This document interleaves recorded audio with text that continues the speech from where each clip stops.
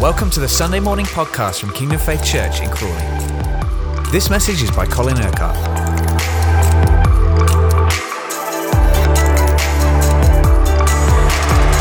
Before I bring you the word from God for today, let's spend a moment praying together. Heavenly Father, we thank you for the truth of your word. We thank you for all that you have done and accomplished for us in Jesus. We thank you, Lord, for the gift of the kingdom of God that you have put within us. And we pray that the spirit of wisdom and revelation will be upon us now, that we will receive revelation of your truth into our hearts, and that you will give us the grace to respond to this message in the way that will glorify you. And this we pray in the name of Jesus. Amen. 2 or 3 weeks ago, I spoke to you last about how God's intention is that all of us should be good stewards of what he has entrusted to us. And Jesus made it clear to his disciples that God has chosen to give us his kingdom. And we saw that is not a place, of course, but it is where Jesus Christ rules and reigns. So God has established his rule and reign in our hearts and lives from the moment that we were born again. So that moment of new birth is not an end, it's a beginning. It's a beginning of a new life in the kingdom of God, with the kingdom of God living within us. And we saw, and what Pastor Clive was sharing last week, it's quite obvious that what God wants is to establish his character and his life, the life and the power of his kingdom in our lives. And we've seen also how, therefore, all of us have a share in the responsibility of seeing the kingdom of God extended, of seeing the kingdom of God expanded, of doing whatever we can to be witnesses of the kingdom, to be witnesses of the truth, to those who will share the gospel with others. And, of course, we have this wonderful opportunity in the coming weeks of tuning in to Pastor Andy Elms' series that he's doing on how to be soul winners.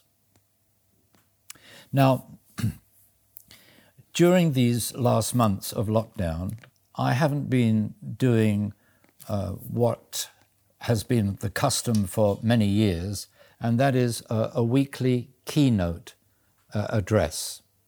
They were things that I used to do midweek in the Bible school and then in between with the team at Roffey, and they were just audio messages.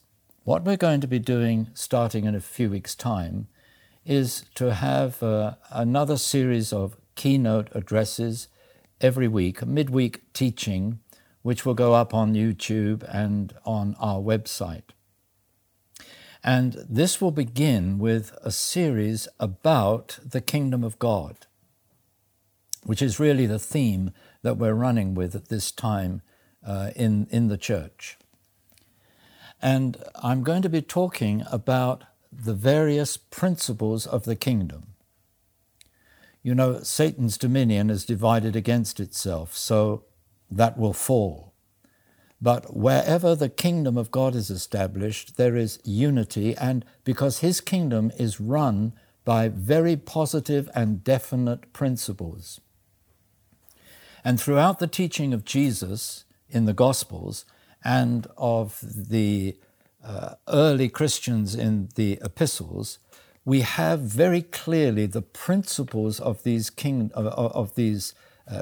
principles delineated for us. We see very clearly that these are the principles by which God organizes, if you like, runs or expresses his kingdom life in the life of believers. And there are several of those principles, and I'm not going to attempt to name them all now because that would just be a list which wouldn't necessarily be of any great purpose to you at this moment. But what I'm going to do today is to talk about the overriding principle, the basic principle about God's kingdom. Now, I'm going to have to use a phrase, a word, that some people find difficult because they misunderstand it. Our God is a holy God. Over the kingdom, you have the king. And Jesus came, of course, as a king. And he was challenged by Pilate at his when he was being accused, saying, "Are you a king?" And Jesus made it very clear, yes, he is a king, but his kingdom is not of this world. His is a spiritual kingdom. It is the kingdom of heaven or the kingdom of God, the sovereign rule and reign of God. Now, what is the basis of the life of this kingdom? We can see the answer to that clearly in the book of Revelation. This last book in the New Testament gives us a vivid insight into what actually happens in the heavenly realm. It was an amazing vision given to the Apostle John. And what we see is there that God is enthroned together with Jesus, and all the heavenly host around are worshiping him.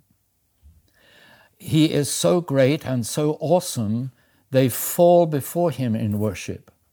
They cast their crowns before him, because, of course, God wants to give us all a crown. But we'll come to that another time when we look at the other principles of the kingdom. But they cast their crowns before him because God is just so much more wonderful and greater than any that he has made, including all the host of heaven.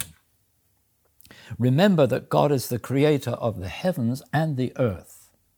So he actually created heaven and all these worshiping beings that are in heaven before he created the earth as we know it. So we have this wonderful insight into the whole of this heavenly host, together with all the redeemed of the Lord who will go to be part of this heavenly host. We see them all worshiping God. But how are they doing that? Essentially, they're worshiping him in his holiness. Holy, holy, holy, Lord God Almighty. Day and night, they never stop saying this according to the scripture. Holy, holy, holy, Lord God Almighty, who was and is to come. When Isaiah had his vision in the temple of God, he heard the same thing. Holy, holy, holy is the Lord God Almighty. The whole earth is filled with his glory. And we shall see that, of course, when Jesus comes again. It will be evident then that the whole of the earth is going to be filled with the glory of God. Everyone will have to acknowledge that Jesus Christ is Lord. So the essential nature of God's kingdom is holiness. And there's a scripture that says, without holiness, no one will see the Lord. When God saved you, you might think that he saved you to go to heaven. But actually, he saved you to make you holy. Because unless you are holy, you could not go to heaven. There cannot be anyone or any being in heaven that is not holy. Even Satan, who was Lucifer leading the heavenly choirs in worship of God, when he rebelled, immediately he got thrown out of heaven together with any angels that followed him. You cannot have anything that is unholy in heaven. So God had to make us holy. He alone is holy himself. He created the heavenly host to be holy, and he sent his Son to save us from all our unholiness, to make us holy. Now, this is a word that many people are afraid of. We're not talking about holiness movements.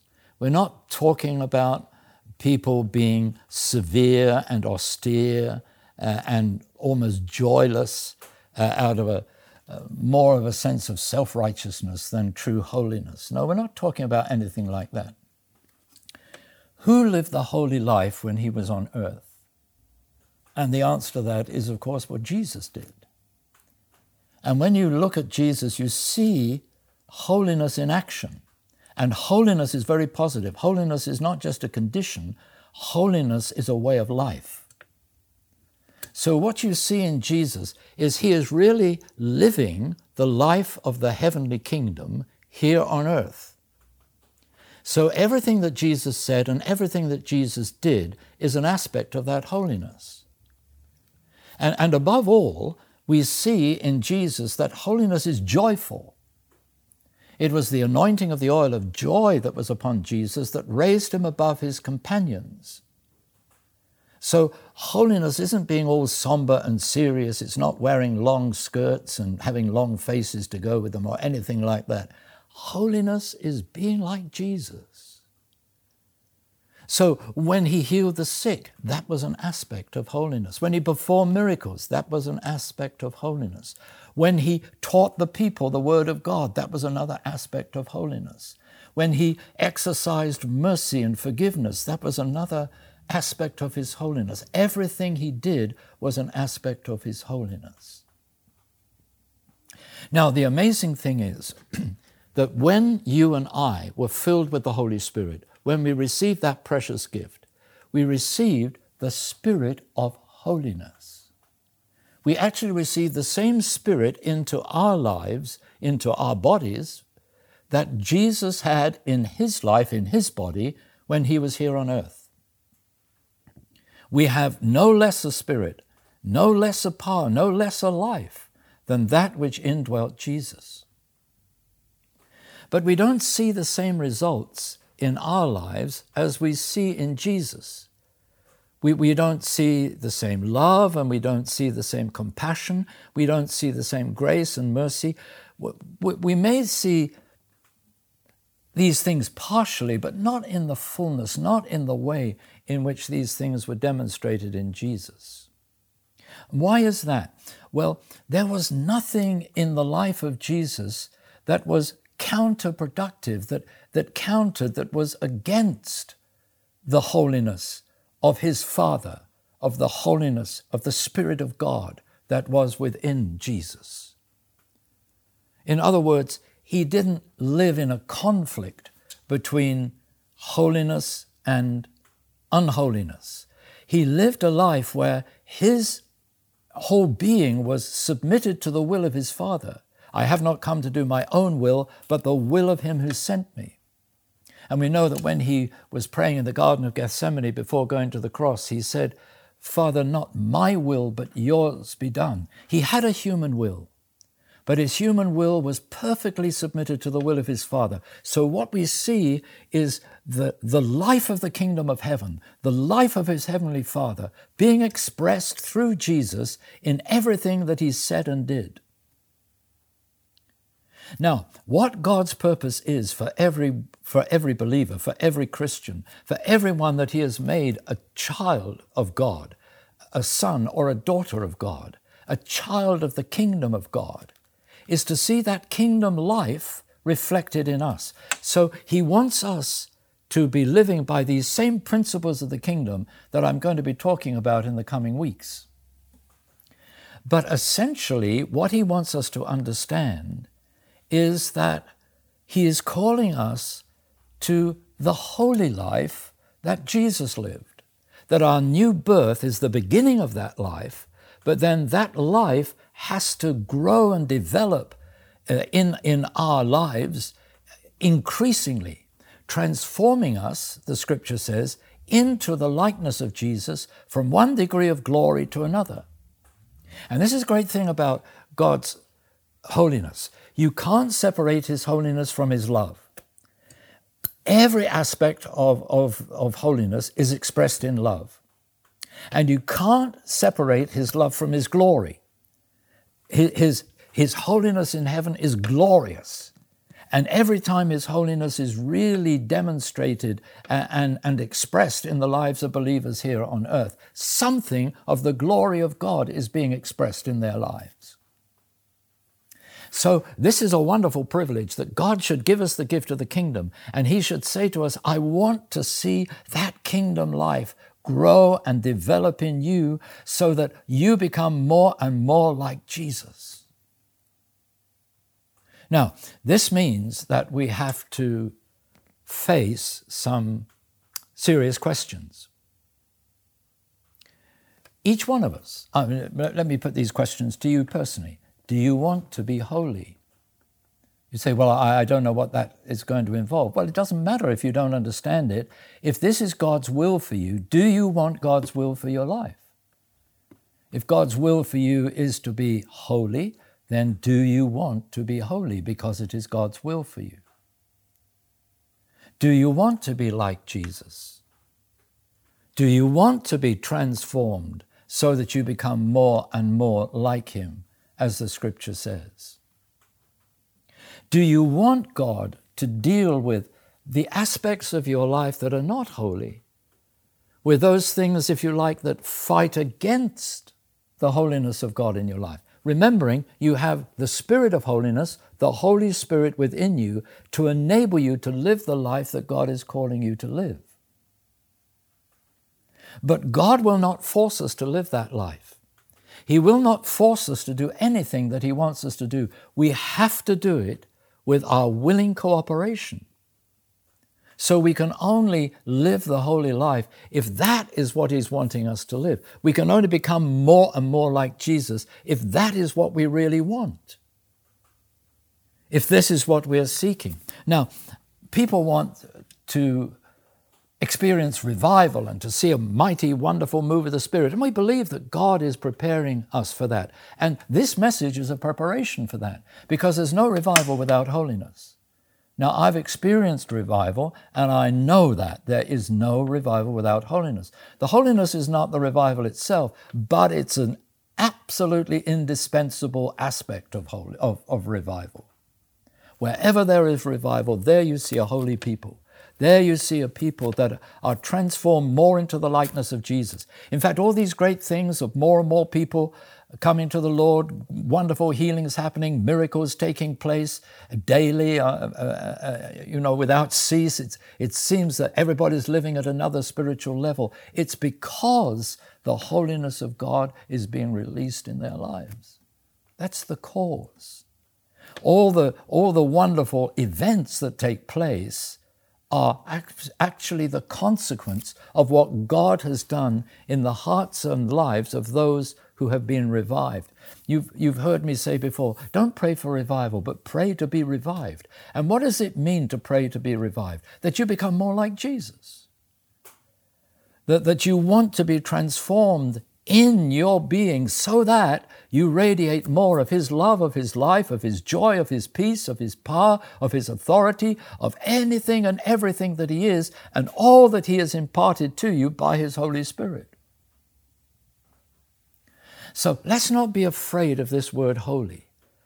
Let's not think that it's something impossible or beyond you. You see, when you were born again, one of the things God did in that very first minute that we've been talking about in recent months is he sanctified you. He made you holy. He gave you a holy life, and he put his Holy Spirit within you. So you are already a holy child of God. Whether you understand that or not, whether you like the idea or not, that is the reality. You are a holy child of God. So all through the Old Testament and in the New Testament, God says, be holy because I, the Lord your God, am holy. Now, what I want to talk about just for the next few minutes is how this whole process of really being the holy people that God wants us to be, how it begins, how it really begins to take off in our lives and to become something that's real and practical, not something that's theoretical. Listen to this scripture. It'll come up on your screen from Philippians chapter 2. Paul is talking to the whole church at Philippi. He's not talking just to leaders. He's not talking to pastors. He's talking to every believer, every Christian in the church at Philippi. And of course, these letters, they circulated. They were written to one place, but then they were sent on. They were copied and sent on to other places as well. So they really became circular letters to the church of the time.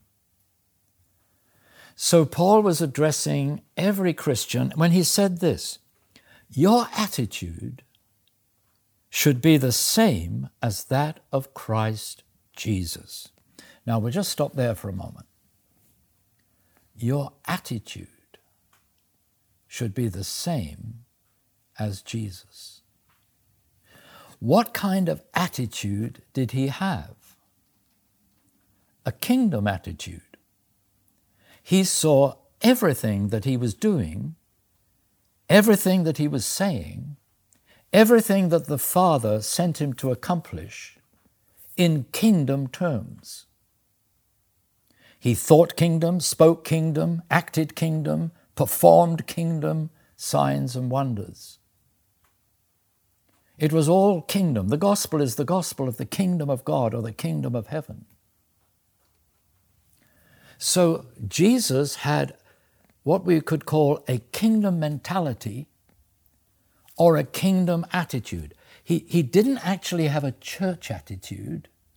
He had a kingdom attitude. He said he would build his church. We won't build the church. He will build his church. But he knew that the only way that the church would ever be built was through a people that had kingdom attitude. So God's intention is for you and I to have a kingdom attitude.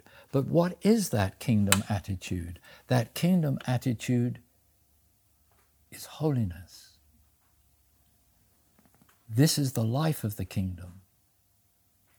When you eventually go to heaven, you're not expecting to find anything unholy there. And there certainly won't be anything unholy there. Without holiness, no one will see the Lord. And you will only be able to enjoy those heavenly courts because He has given you sanctification and He has worked in your life by the power of His Holy Spirit to transform you into His likeness. Now, that's a continual process throughout our lives as Christians.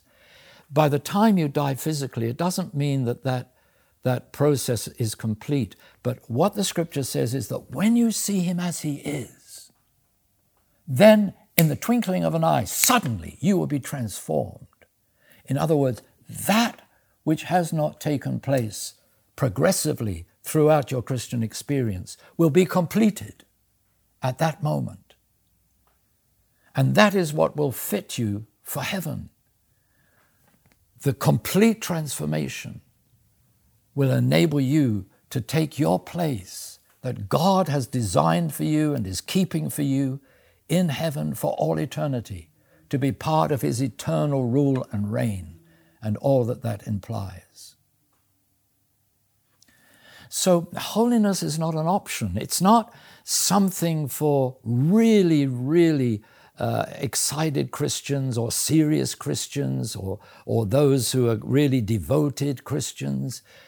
It's for every Christian to desire what God desires for them. Now, this holy attitude affects every area of your life. And when we see in these coming weeks the different principles of the kingdom, we'll see how this holy life, this life of the Spirit of holiness, of the Holy Spirit who lives within us, how that holiness impacts us to enable us to live by all the principles of the kingdom. None of them are impossible for us because the Holy Spirit makes them all possible for us. But first of all, we have to understand this basic principle of God's kingdom holiness. God cannot reveal himself or his kingdom, and certainly not his holiness, through sin. So, if we're not serious about sin in our lives, then we're not serious about the holiness of God. And that means that we're not serious about the purpose of God for our lives. There's a sense in which all of us want to, and probably do to a certain extent, compromise. And that's why we are different from Jesus when he was on the earth. There was absolutely no compromise in his life. And you see as you read the Acts of the Apostles that they didn't compromise even when they were persecuted, even when they had to face martyrdom for the sake of the gospel. They did not compromise. So God doesn't want us to compromise with sin. He doesn't sit down and say, well, if you worship me and if you tithe and if you do this and do that, then you've got the rest of your life to do what you like with. That's religion. It's not the Christian faith. That's having a sort of a religious attitude. That was the kind of attitude of the Pharisees and the Sadducees. If they did their religious performance, then the rest of their lives didn't matter. God wasn't concerned with that. All he was concerned about was their religious performance. Well, forget it. Jesus absolutely showed what he thought of that kind of attitude. It's nowhere near the purpose of God. In fact, he said, for all your religious fervor, you Pharisees, you've got hearts of corruption. Why? Because, you see, kingdom attitude comes from heart attitude. And what he was saying to those Jewish leaders is, you've got all your religious performance, but look at your hearts. You don't have a heart. I mean, this is paraphrasing, if you like, what Jesus said. You don't have hearts after the kingdom of God. If you had hearts after the kingdom of God, then you would accept me, you would believe in me, you would follow me, you would become my disciples. But because you don't have those kingdom attitudes, you reject me, you persecute me, you even want to kill me. And of course the Pharisees denied that. No, don't silly, we don't want to kill you. But of course all the time they were plotting to do just that. And when Jesus went to the cross, they thought that they had had their way. They thought that they had won, that their religion had been successful. But of course the resurrection of Jesus proved how completely wrong those Pharisees, those religious bigots were. No, the kingdom attitude means that we need to have kingdom heart. So Jesus, when he came to earth, had a kingdom heart. Let's read on in Philippians chapter 2 and see what that meant. Your attitude should be the same as that of Christ Jesus, who being in very nature God, and remember, because we've been born again, we have the nature of God, the new life of God within us. He did not consider equality with God something to be grasped, but made himself nothing. Oh, I want you to listen to that. Made himself nothing. This is Jesus. He made himself nothing. What does this mean? That Jesus had this attitude, apart from my Father, I'm nothing. Because you see, what gives us identity in the eyes of God is the fact that God has given us new birth and made us his children. So in and of himself, without the Father, Jesus would be nothing. He came and lived among those who without God are nothing. He came and identified with us completely in that nothingness, even though he knew that he was Son of God, even though he knew that he was divine. But he also had this human nature. So he did not consider equality with God something to be grasped, but made himself nothing, taking the very nature of a servant. He didn't come as the conquering king, which is what most Jewish people were expecting. He came as a servant. He said, I have not come to be served, but to serve and to give my life as a ransom for many. He came to save people from their sin. He came to save them from their unholiness so that they could become a holy people and be in relationship with the holy God and participate in his holy kingdom and one day go into the holy glory of God in that holy kingdom for all eternity. Jesus didn't come to save us and just so that we could be blessed. You know, every Christian wants to be blessed, they want to be healed, but do they want to be holy? Do they really want to be like Jesus? Well, you can only answer that for yourself. But he made himself nothing, taking the very nature of a servant, being made in human likeness, and being found in appearance as a man, he humbled himself and became obedient, even unto death. Now, there you are. There's the essence of holiness. It's a life of obedience. But it's not legalistic obedience to a written law, to a written code. No. This is loving obedience that comes out of a loving heart, that comes out of a heart that has the right attitude, kingdom attitude.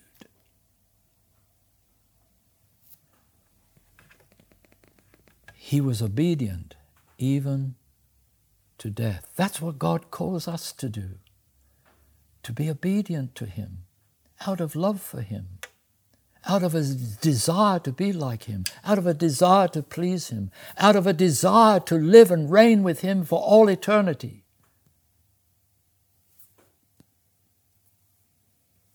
What was the result of his obedience?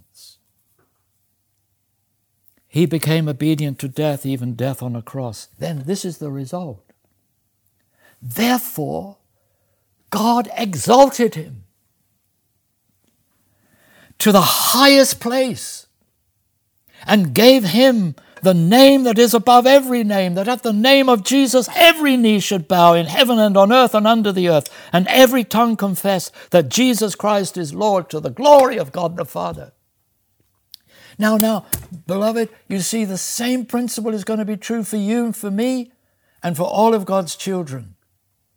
That life of loving obedience, wanting to fulfill his plan and purpose for our lives, means that the result is going to be that just as he exalted Jesus to the highest place, so he's going to exalt us to the highest place that we can be in the highest heaven with God Almighty for all eternity.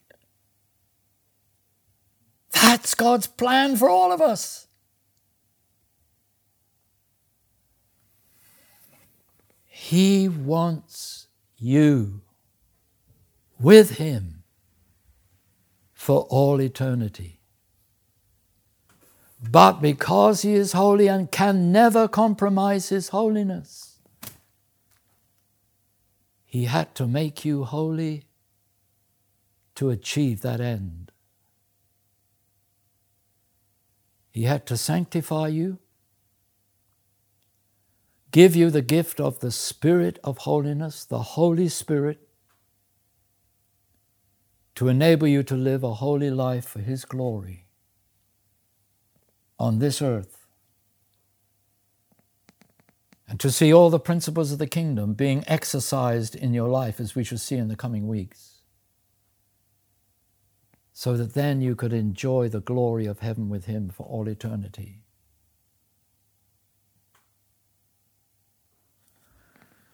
Oh, beloved, there's so much more. But let me just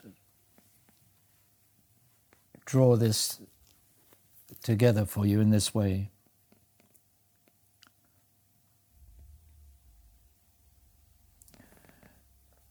We could hear a message like this, look at ourselves and become discouraged and think, oh God, there's so many things about my mind, about the way I use my eyes, about what I listen to, about the things I say and the things I do and the things I desire and the things that I want that are certainly not holy and they're not like Jesus. And we could think, oh, I seem to be so far off what the Scripture is speaking about, what the pastor is speaking about. Well, if you feel like that, that's good. If you don't feel like that, you've got a problem. Because you see, when we're faced with the truth, it's always an encouragement to us to know what God is able to work within us, but it's also a challenge to us. And unless we face the fact that there are things about us that are not like Jesus, that don't glorify Him, that are not holy and not the purpose of God in our lives, then we'll never do anything about them. But if you realize, well, there are things there are things in my life, in my attitudes towards people, towards myself, towards others, even towards God. I mean, think of this attitude. Oh, I feel too tired to pray today. I mean, what kind of an attitude is that towards holy God? Oh, there's so many other things I want to do. I can't be bothered to love this brother, love this sister in the way that is needed at this moment. What kind of an attitude is that? You see, that just shows how self can get in the way of God's holiness. In your flesh, in your self-life, there's nothing good, Jesus said. So if we're going to follow Him, if we're going to be like Jesus, if we're going to walk in His steps, then it's not going to happen by looking at ourselves and saying, oh, there's so much about me that is just not like Him. We recognize that, but what can we do about it? Fix your eyes on Jesus. You see, all those things, those negative things may be true, or some of them may be true about you, but that's because your focus is on yourself and on doing what you want and pleasing yourself. That's true for all of us. And what God wants is for us to get our eyes off of ourselves and our eyes onto Him. Because you see, if we're going to follow Him, we've got to keep our eyes focused on Him. He is the good shepherd who goes ahead of us. We know His voice and we follow Him. We're not looking to the left or the right. We're not getting distracted by this or that, of what the world wants or what other people are trying to get us to do. We're fixing our eyes on Jesus, the author and perfecter of our faith.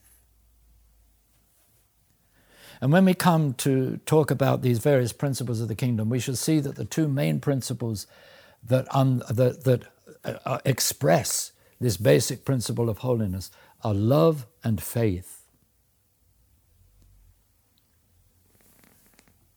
And you see, love keeps the focus on Jesus, not self. Faith keeps the focus on Jesus, not self. Holiness keeps the focus on Jesus, not self.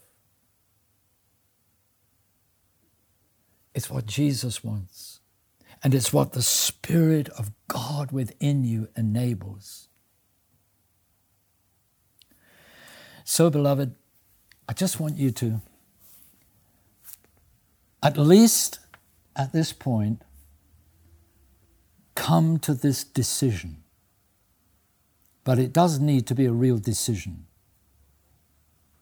Lord, I want to be holy. I want your will for my life. I want to be part of your heavenly kingdom for all eternity. I want to take my place in glory that you have prepared for me. And before that, I want through your mercy and your grace to live the holy life that you want me to live.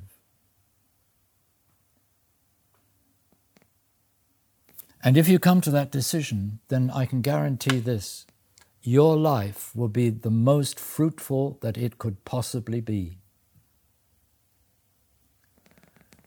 You see the fruitfulness of Jesus because he lived in perfect holiness.